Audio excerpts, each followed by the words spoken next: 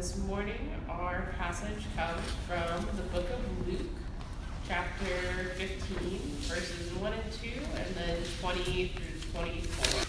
All the tax collectors and sinners were gathering around Jesus to listen to him. The Pharisees and legal experts were grumbling, saying, "This man welcomes sinners and eats with them." So he got up and went to his father. While he was a long way off, his father saw him and was moved with compassion. His father ran to him, hugged him, and kissed him. Then his son said, "Father, I have sinned against heaven and against you. I no longer deserve to be called your son." But the father said to his servants, "Quickly, bring out the best robe and put it on him. Put a ring on his finger and sandals on his feet. Fetch the fattened calf and slaughter it. We must celebrate with feasting because the son of mine was dead and has come back to life. He was lost and is found." And they began to celebrate. May God's word shape us and form us. God, thank you so much for your word, and thank you for this community that is being shaped by your word and being formed by you and being sent out to love our neighbors, to love the world around us. And I pray that that we can receive from you and that our hearts will be humble. In your name we pray. Amen. So we're continuing our vision series. Last week we started a vision series by reading Isaiah 61, 3 through 4, which is our Zerah verse, or Renewed Seed foundational verse. And we've been talking about who we are, what is our identity. And as I've mentioned, we've come up with new language to express this identity and this vision. And I'll just read through it so that it'll continue to kind of soak in and be absorbed by us. But at Renew, we are renewed by God for the renewal of our neighborhoods. And some of our values that we stand for, or that we embody, are that we're relational. We're an authentic community where everyone belongs. Secondly, we're passionate about justice, particularly regarding the marginalized, the refugee, and the immigrant. We have a heart.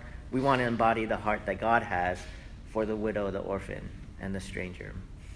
And then thirdly, we value diversity. We desire to be a multi-ethnic and intergenerational body, and we encourage the diversity of backgrounds within all of our and throughout all of our structures, our leadership structures. So in summation, our dream is for all of North Seattle and beyond to experience the grace and mercy of God and to be transformed into the image of God. We believe we are blessed to bless others, and so we strive to bless the greater North Seattle community in tangible ways. That's a big vision. That's a big hope, a big dream. And our prayer is that we can more fully embody this day by day, week by week, month by month, year by year, and begin to live into this more and more.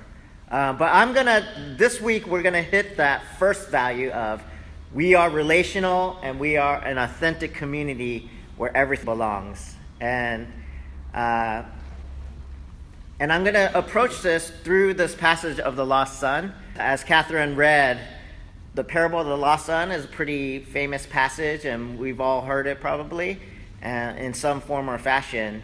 And what I have gleaned from it and kind of reflecting on it is that God radically receives those who return home. God radically receives people who turn back towards home. And actually, I think that image is the image of forgiveness and mercy and grace. That we are walking, we are lost, we have walked away from God, we have run away from home, but when we come to our senses, we turn back and begin to take the journey back to home. And God is like a father, like the father who sits at the edge of the property, not in the center waiting for someone to come home, but at the edge of the property, gazing out, looking for someone, for his son, longing for his son to return home. And when he sees them at a distance, he runs to them. And this is an amazing picture of God's mercy and grace. It's not a, hey, fix yourself and pay dues, and even when you return, you're going to be in the doghouse, so you got to lay low for a while. It's God chases and seeks and runs after the person who is turning and returning home. Amen? So at the top of chapter 15, the Pharisees are complaining that Jesus is eating with the riffraff and the sinners. He's eating with tax collectors and sinners.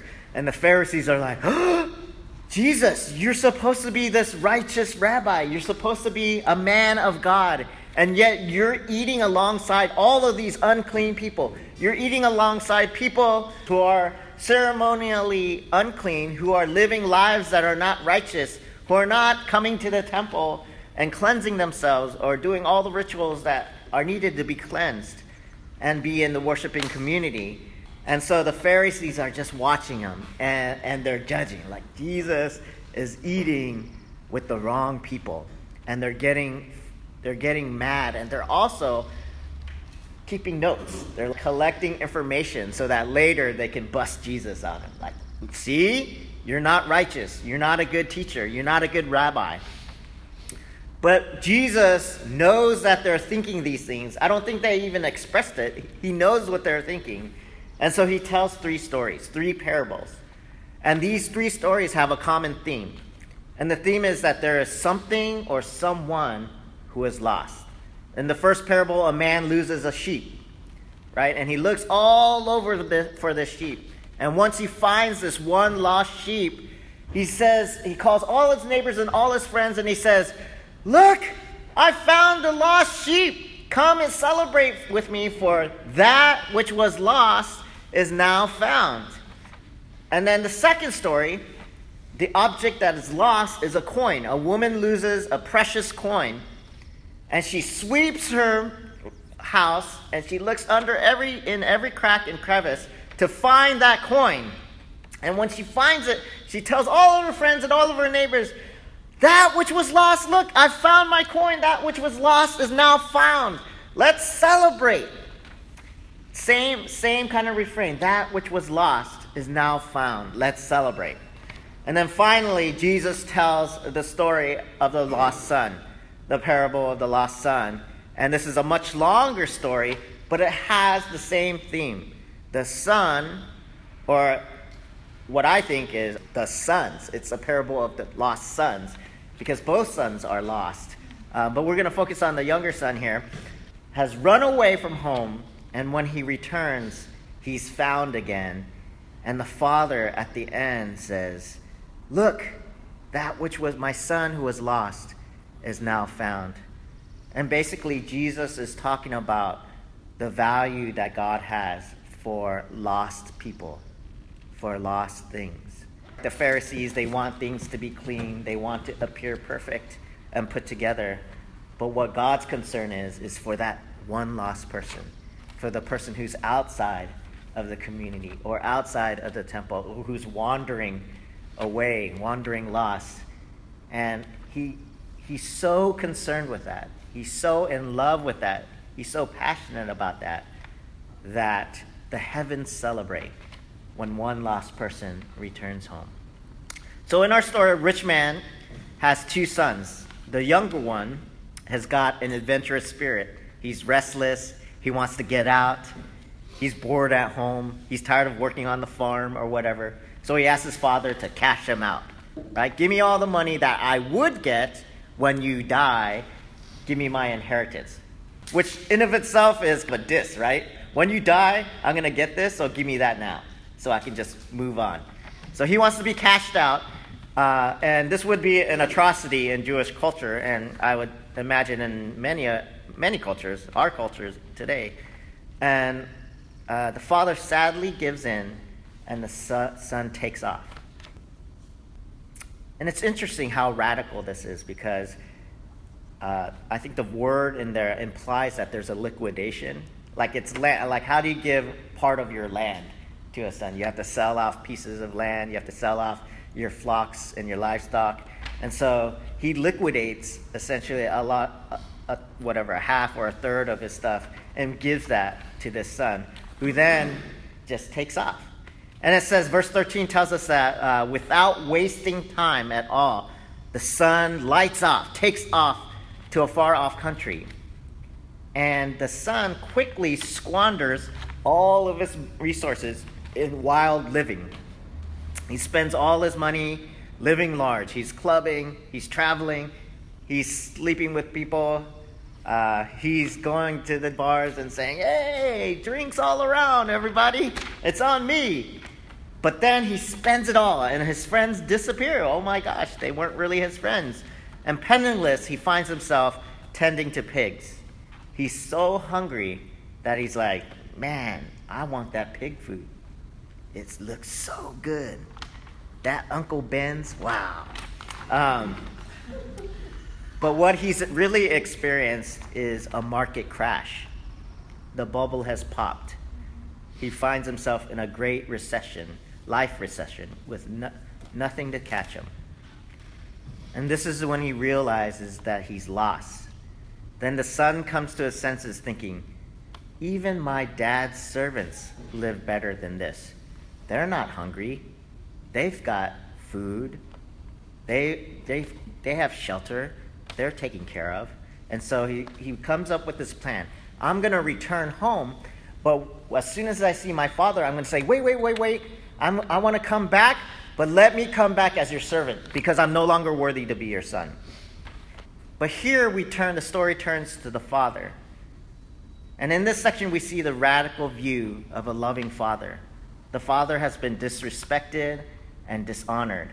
No one would blame him for disowning his son and being extremely angry and unwilling to forgive.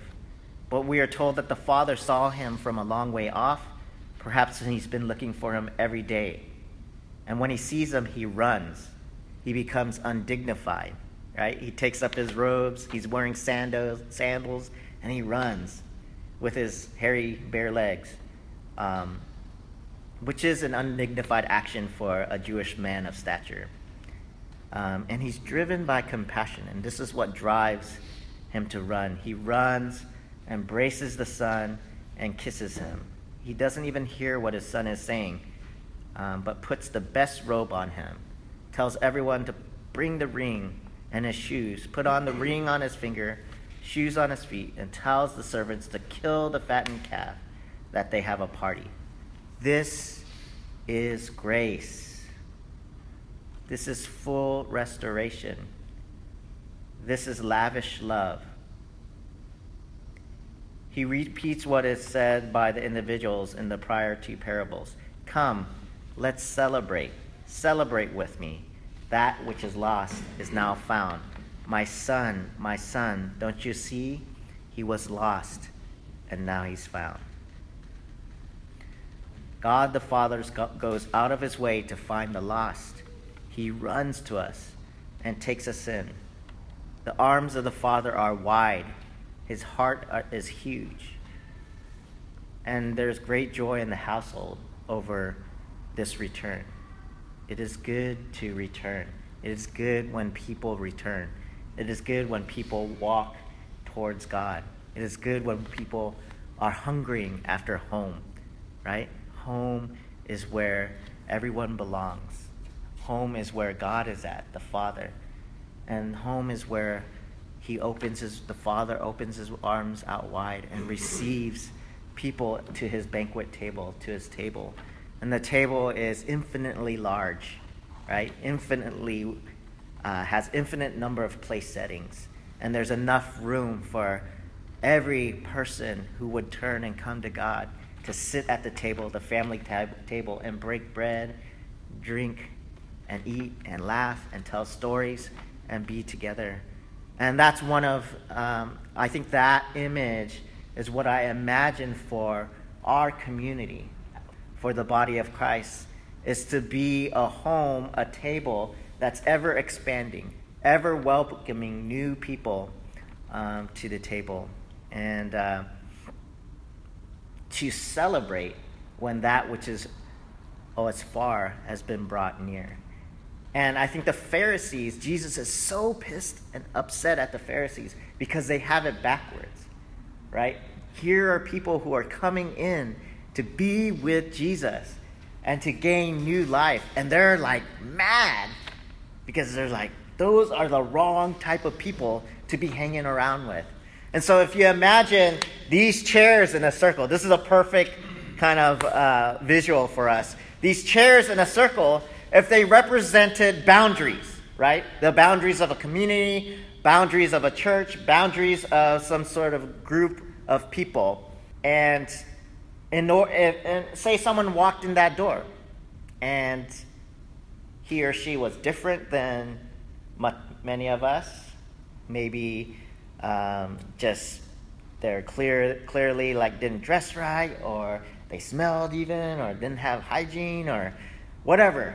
And these chairs represented a wall. Like, in order for you to come and sit with us, you need to talk like us, you need to eat like us, you need to dress like us, you need to believe the same things as us, you need to have some level of behavior. Your behavior has to be correct in order to be among us. And so when this person doesn't fit that image or that picture, right, we close that opening. Say Susanna just walked up there and like closed the chairs. Because she's so judgmental. When you said they came in that door, I was like, did they see the sign? The sign says use the other door. Yeah, right? Can't you read and use the right door? And that's awesome, because it's like sometimes in the church, or any community for that matter, I mean, birds of a feather flock together, but it's really hard for people from the outside to break in, because these chairs represent characters or qualities or ways of being that people need to conform to before they can come in. And that's an example of what it means to have a bounded set. A bounded set in mathematics is kind of like, here's the boundary lines defined by points, right? And this is how we know what's inside and outside. And it's not all bad. Oftentimes we need bounded sets to really, especially if you need a high sense of identity, you need to form a sense of identity, you need that bounded set. Just think about the people in the Old Testament, right? Wandering in Exodus, right? God said, you need to worship like this, don't intermarry, don't do these things and these things. And I think that was very important for that time, because what was lacking was a sense of identity. And there are times that you need that boundedness, those boundaries, in order to define who you are. But imagine if some kids walked in, people walked in from outside our neighborhood, the streets, and our chairs, each of us began to open up the chairs. We pushed this chair away, and we turned, and Susanna actually turned and was like, welcome, come in. You have a place here. Sit down. Do you want some coffee? Do you want some pastries? And all of a sudden, the boundaries, the circle, became looser and began to look outward and to open up and become more amorphous.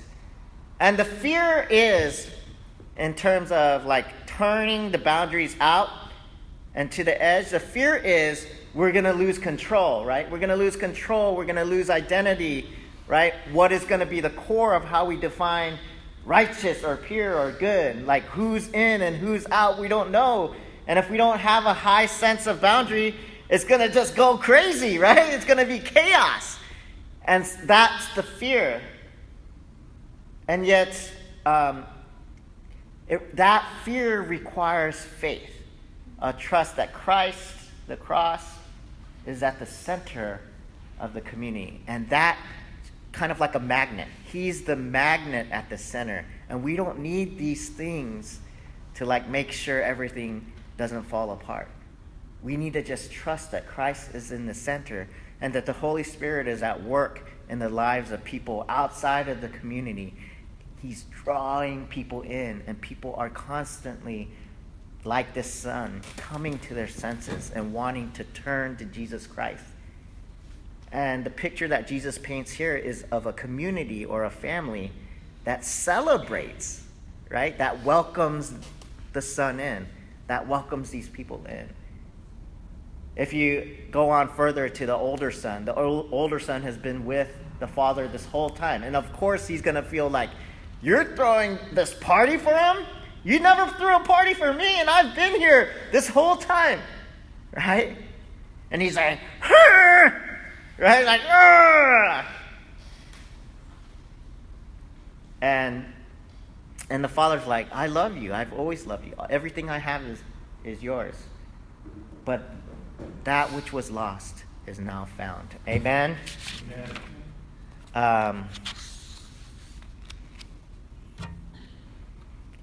What matters in the center set model is that what direction people are moving from the center. The younger son had turned and was moving back home. If you notice, the father's gaze was on the outer boundaries of his property, and he ran out to the son when he saw him. The other day, I was in a kind of focus group with Dr. Rob Wall at Seattle Pacific Seminary. He's trying to write these commentaries, and he was getting our thoughts. But he mentioned somebody who wrote a commentary on Acts. And this person's main thesis was that if you look in Acts, hospitality and salvation tend to go together.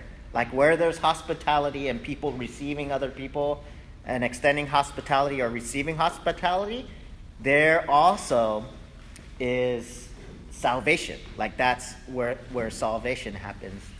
And so as we were talking more, one of the things I mentioned was, hospitality is always at the edge, right, of the community, right? It's at the edge of the boundaries of what defines the people of God. That's where hospitality is, and maybe that's why salvation is connected to that. That as people are hospitable, both in receiving and giving, that allows like the outside pores to be open and for people to come in. Does that make sense? And so actually you see hospitality, radical hospitality in the community of God all throughout Scripture, right? When we went through Genesis, we talked about Abraham and his meeting with the angelic hosts, like the visitors, and he extended hospitality to him. When we looked at the Lot passage, one of the things, the problems with Sodom and Gomorrah was that they weren't extending hospitality to the stranger. And so I think hospitality is really important to God's people, that somewhere in that openness and receiving, people are led to the gospel. Our people are led to God's love. And so we are to be people who seek and chase and invite others. We go out and are relational. We are incarnational. We are real. We don't demand people be like us in order for them to be with us. And we celebrate when those who are lost are found again. And when we party good. We throw huge banquets, and we go out of our way to have fun for the kingdom. Today, we're going to be taking communion. And I actually wanted to read 1 Corinthians 11, 17 through 24. So if you have your Bibles or your little Bible apps, if you can go to 1 Corinthians 11, 17 through 34. And if someone has that, if they can read that, that would be great out loud.